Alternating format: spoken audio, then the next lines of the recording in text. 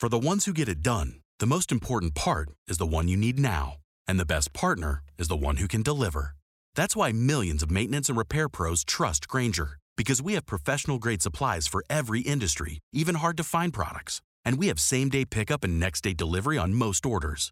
But most importantly, we have an unwavering commitment to help keep you up and running.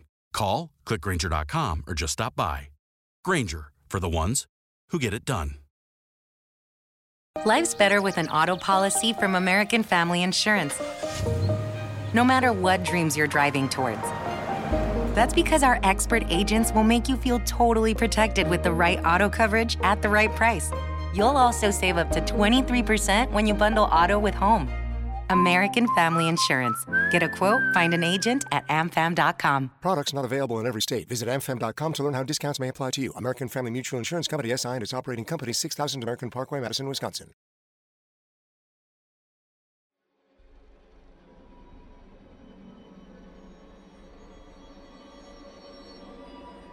The next morning, I heard one of the other kids screaming. She found a dead animal, and it was bloody and mangled, like something attacked it. I'm Tom Stewart, and this is my paranormal story.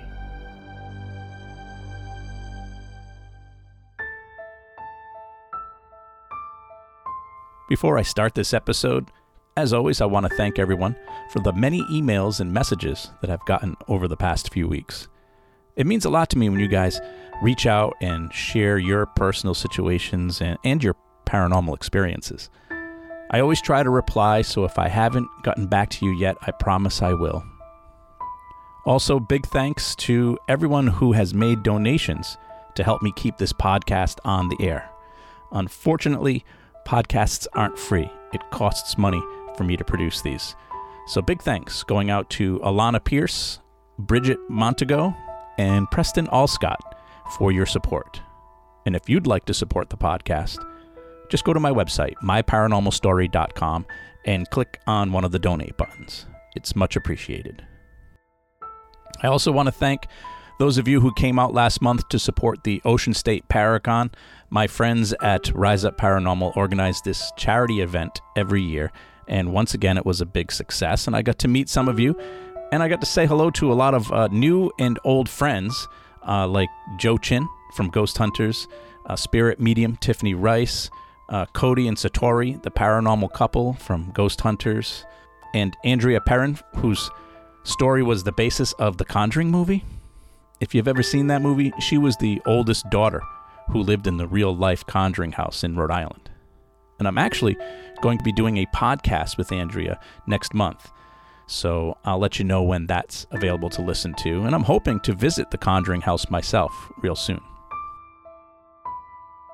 Also, big thanks to everyone who has subscribed to my YouTube channel. I've remastered all my past episodes, and I've been uploading them weekly as another way for you to listen to the podcast. So if you haven't checked it out yet, head over to YouTube and search for My Paranormal Story Podcast. Now, one more thing. Speaking of podcasts, if you host a podcast and you'd like to have me as a guest, just shoot me an email and we'll set something up. I know it's just about Halloween season, and I'd love to talk to your listeners about the paranormal, about paranormal investigation, or about any of my stories. My email address is myparanormalstorypodcast@gmail.com. All right, thanks for sitting through that. Now here's my latest episode.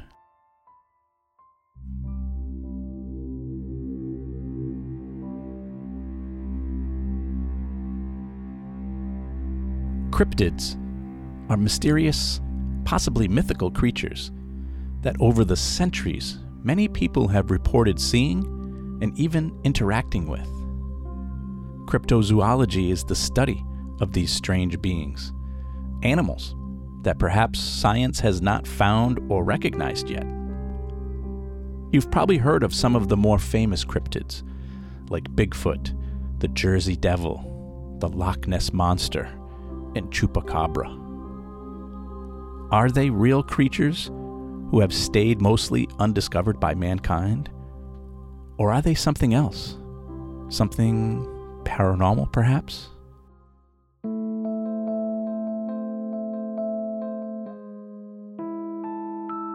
When I was a young boy, my family would sometimes spend time at a beach house in Rhode Island. Now, when I say family, I mean my mother and I, as it was just the two of us for most of my upbringing. We would stay for a week or two with some family friends at their beach house on East Matunic Beach.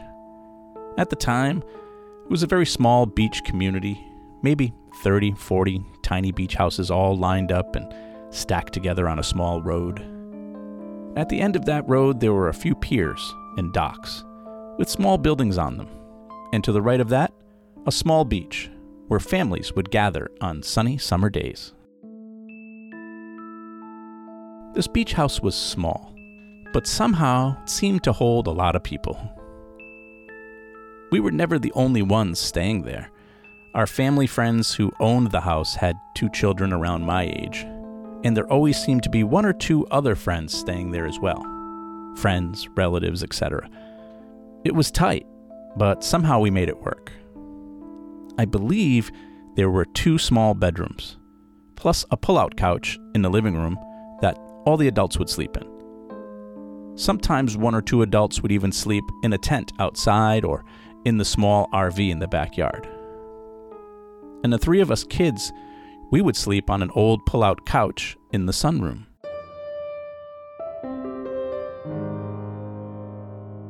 If I'm being honest, my memories of my time staying at this beach house are fuzzy at best. It was quite a long time ago. I was just a little boy. But I do remember that the beach house was towards the end of the street. It had a small backyard with a huge parking lot behind it, where non-residents would pay to park to use the beach.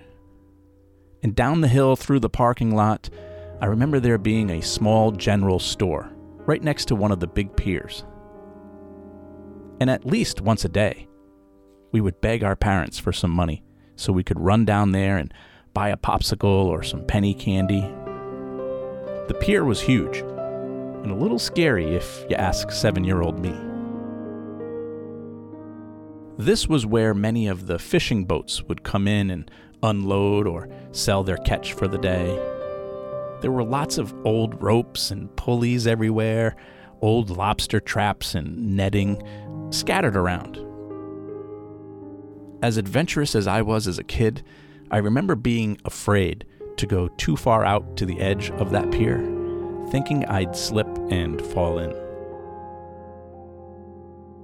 But one of my favorite parts of heading down to the pier with my friends was passing by this little old man and his dog. They lived in the tiniest of tiny beach houses, right there near the docks. It looked as if they'd lived there year-round, too, and for many years. I don't think I ever knew the old man's name, but I remember his little dog, Roscoe. He was a small dog, mixed breed, I think, white fur with brown patches and big floppy ears. No leash or anything, just always sitting right there next to his owner. And much like his owner, he was getting on in years. But they were both so friendly and always happy to see our smiling faces. And we would always stop to pet Roscoe and give him some attention, and he loved it as much as we did. But one day, as we were running down to the pier, we noticed the old man sitting outside alone. "Where's Roscoe?" we all asked. And the old man delicately explained to us that Roscoe was inside the house, recovering from some injuries he received.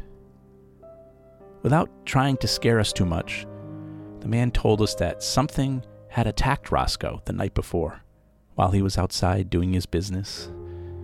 Probably a coyote, he said, as if to not worry us. Roscoe's going to be okay. But as I said, my memories are fuzzy, and I can't honestly remember if we ever saw little Roscoe again.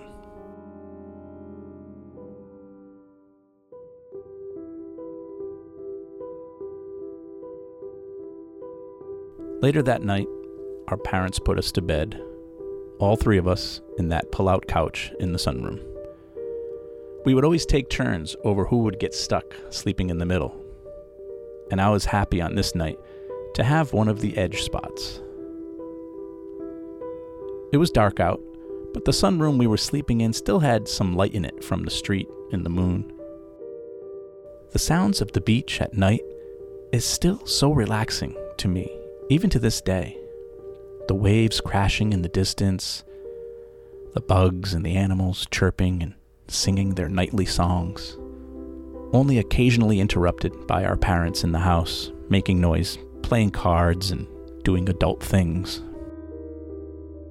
The sunroom was sort of a makeshift add-on room, built by someone who probably wasn't much of an architect. The roof was just a sloped piece of plastic or fiberglass, and the 3 walls were made mostly out of some framed screens that stretched down to another pane of fiberglass about a foot or 2 above the ground and nailed into the floor. It wasn't very secure, but back in those days you didn't have to worry about security like you do today.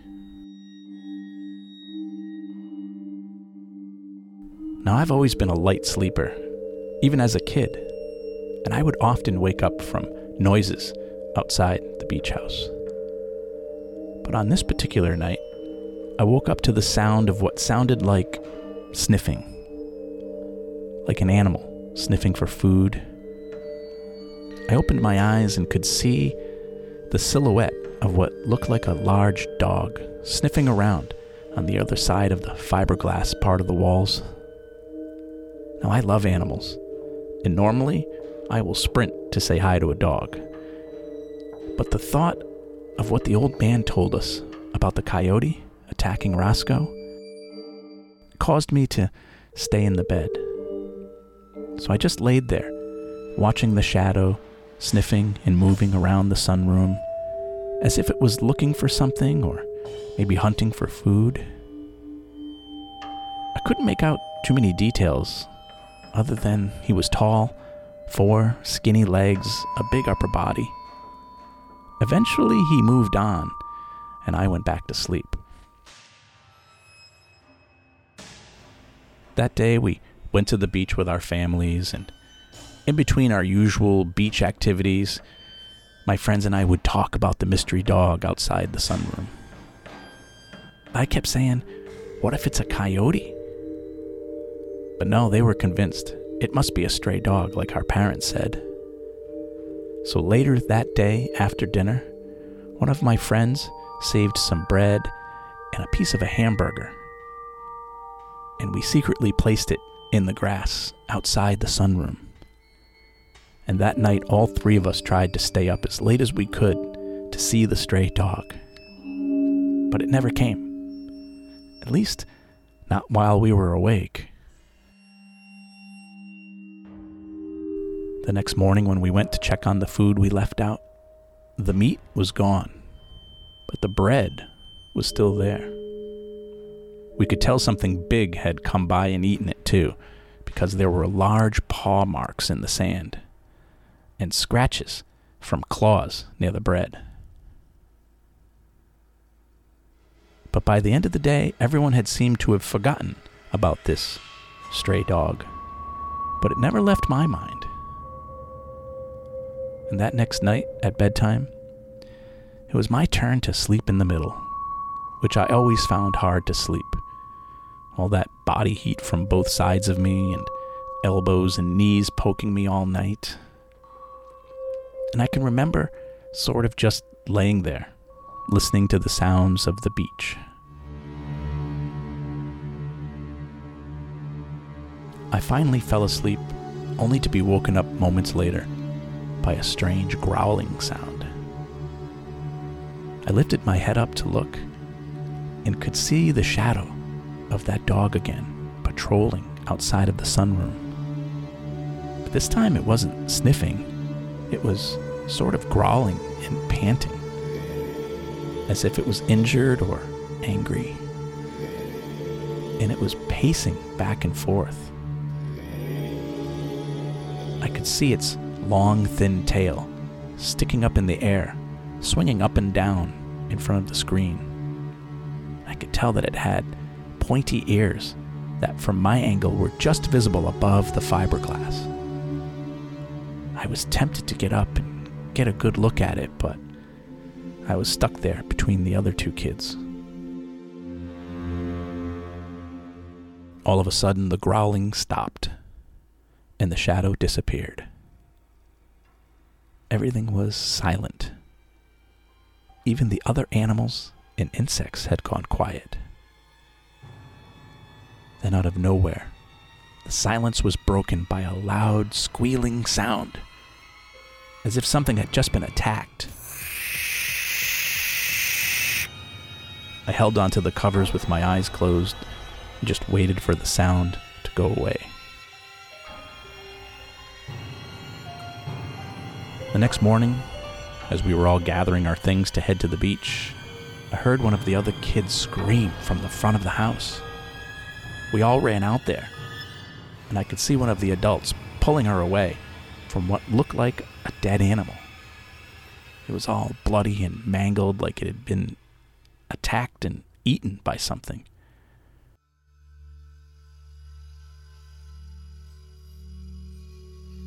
I spent the rest of the day feeling sad. Sad about the dead animal in front of the house. I think it was the first time I'd ever seen a dead animal before, outside of maybe roadkill on the highway. And the sound of the animal struggling and the viciousness of whatever attacked it were stuck in my head. I was afraid to sleep in the sunroom that night, but I didn't want to say anything to anyone. But as it turned out, I didn't have to. That night, our parents made us all sleep somewhere different. No one was allowed in the sunroom. My mom and I slept in the small RV in the backyard, and the other two kids slept on the floor in their parents' bedroom.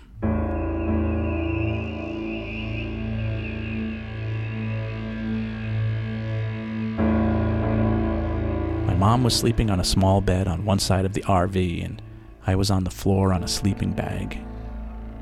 The excitement of the day had wiped me out, and I fell asleep pretty quickly. But at some point during the night, I woke up and couldn't get back to sleep. I was just laying there thinking about that creature and wondered if it was going to come back tonight. At some point, I decided to quietly get up and peek out the window of the RV. I climbed up on a chair and pulled the curtain back. And as if it was meant to be, I quickly spotted the animal walking around in the grass. I could see it fully now.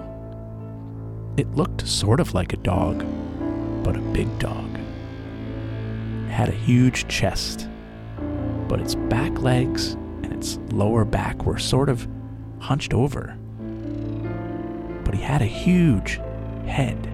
It was long, reminded me of a horse. I squinted to try and see it better, and it started coming closer to the RV. I don't think it saw me, but maybe it sensed me. As it approached, I could see its face much clearer. His eyes were huge and solid black, like 8 balls on a pool table. They had no life in them. Paws like a tiger or a lion, and his fur was dark gray and covered in muddy beach sand. He stayed low as he strutted around the yard, but at one point, he lifted his head up high, as if to sniff the air, and then I could see his mouth. The teeth were huge and sharp-looking. The 2 sharpest bottom teeth stuck out over his gums, as if they were too big for his jaw. Suddenly, I noticed him look over at me, and we locked eyes. I jumped from the chair and quickly slid back inside my sleeping bag. And I laid there perfectly still, trying not to make a noise. And I could hear the creature snorting and sniffing around the RV. He made several passes and eventually moved on. and I never heard him again. That next morning, to my shock, my mother announced that we were heading home. It was only Friday, and we were supposed to stay until Sunday. But my mother said we had to go home early.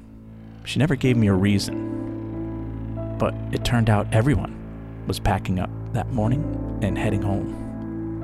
Our week at the beach house had been cut short.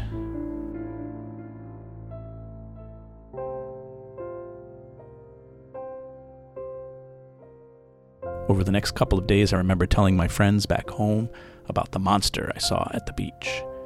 Some of them were terrified, but others mocked me, saying I probably saw a dog or a coyote. But my mother never brought it up again. She hadn't said a word about that creature or why we left.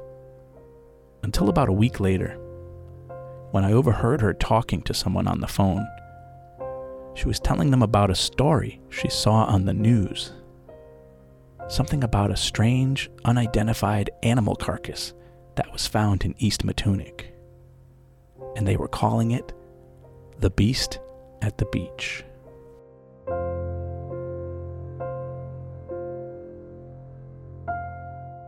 My Paranormal Story is written, produced, and narrated by me, Tom Stewart. Music from this episode courtesy of Kevin MacLeod at Incompetech.com.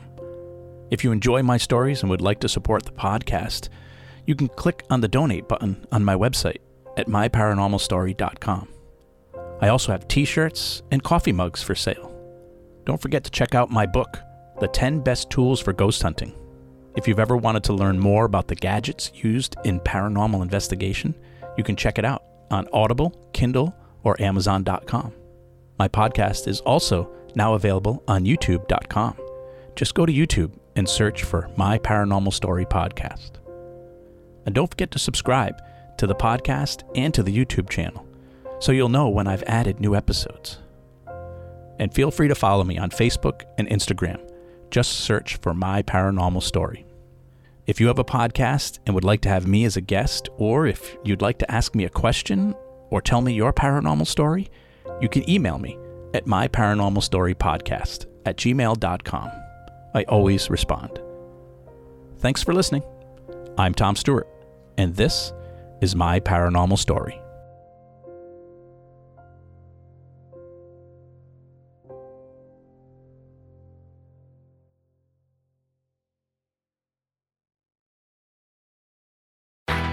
You've always had what it takes to make it happen, and we know the right tools can make it easier. At Strayer University, we're always thinking about new ways to set you up for success. That's why we give you a brand new laptop when you enroll in a bachelor's program, so you can start off on the right foot and keep striving. Visit strayer.edu to learn more. Eligibility rules, restrictions, and exclusions apply. Connect with us for details. Strayer University is certified to operate in Virginia by Chef. At Grainger, we're for the ones who specialize in saving the day and for the ones who've mastered the art of keeping business moving. We offer industrial-grade supplies for every industry with same-day pickup and next-day delivery on most orders, all backed by real people ready to help. So you can get the right answers and products right when you need them. Call, clickgrainger.com, or just stop by. Grainger, for the ones who get it done. Life's better with an auto policy from American Family Insurance. No matter what dreams you're driving towards.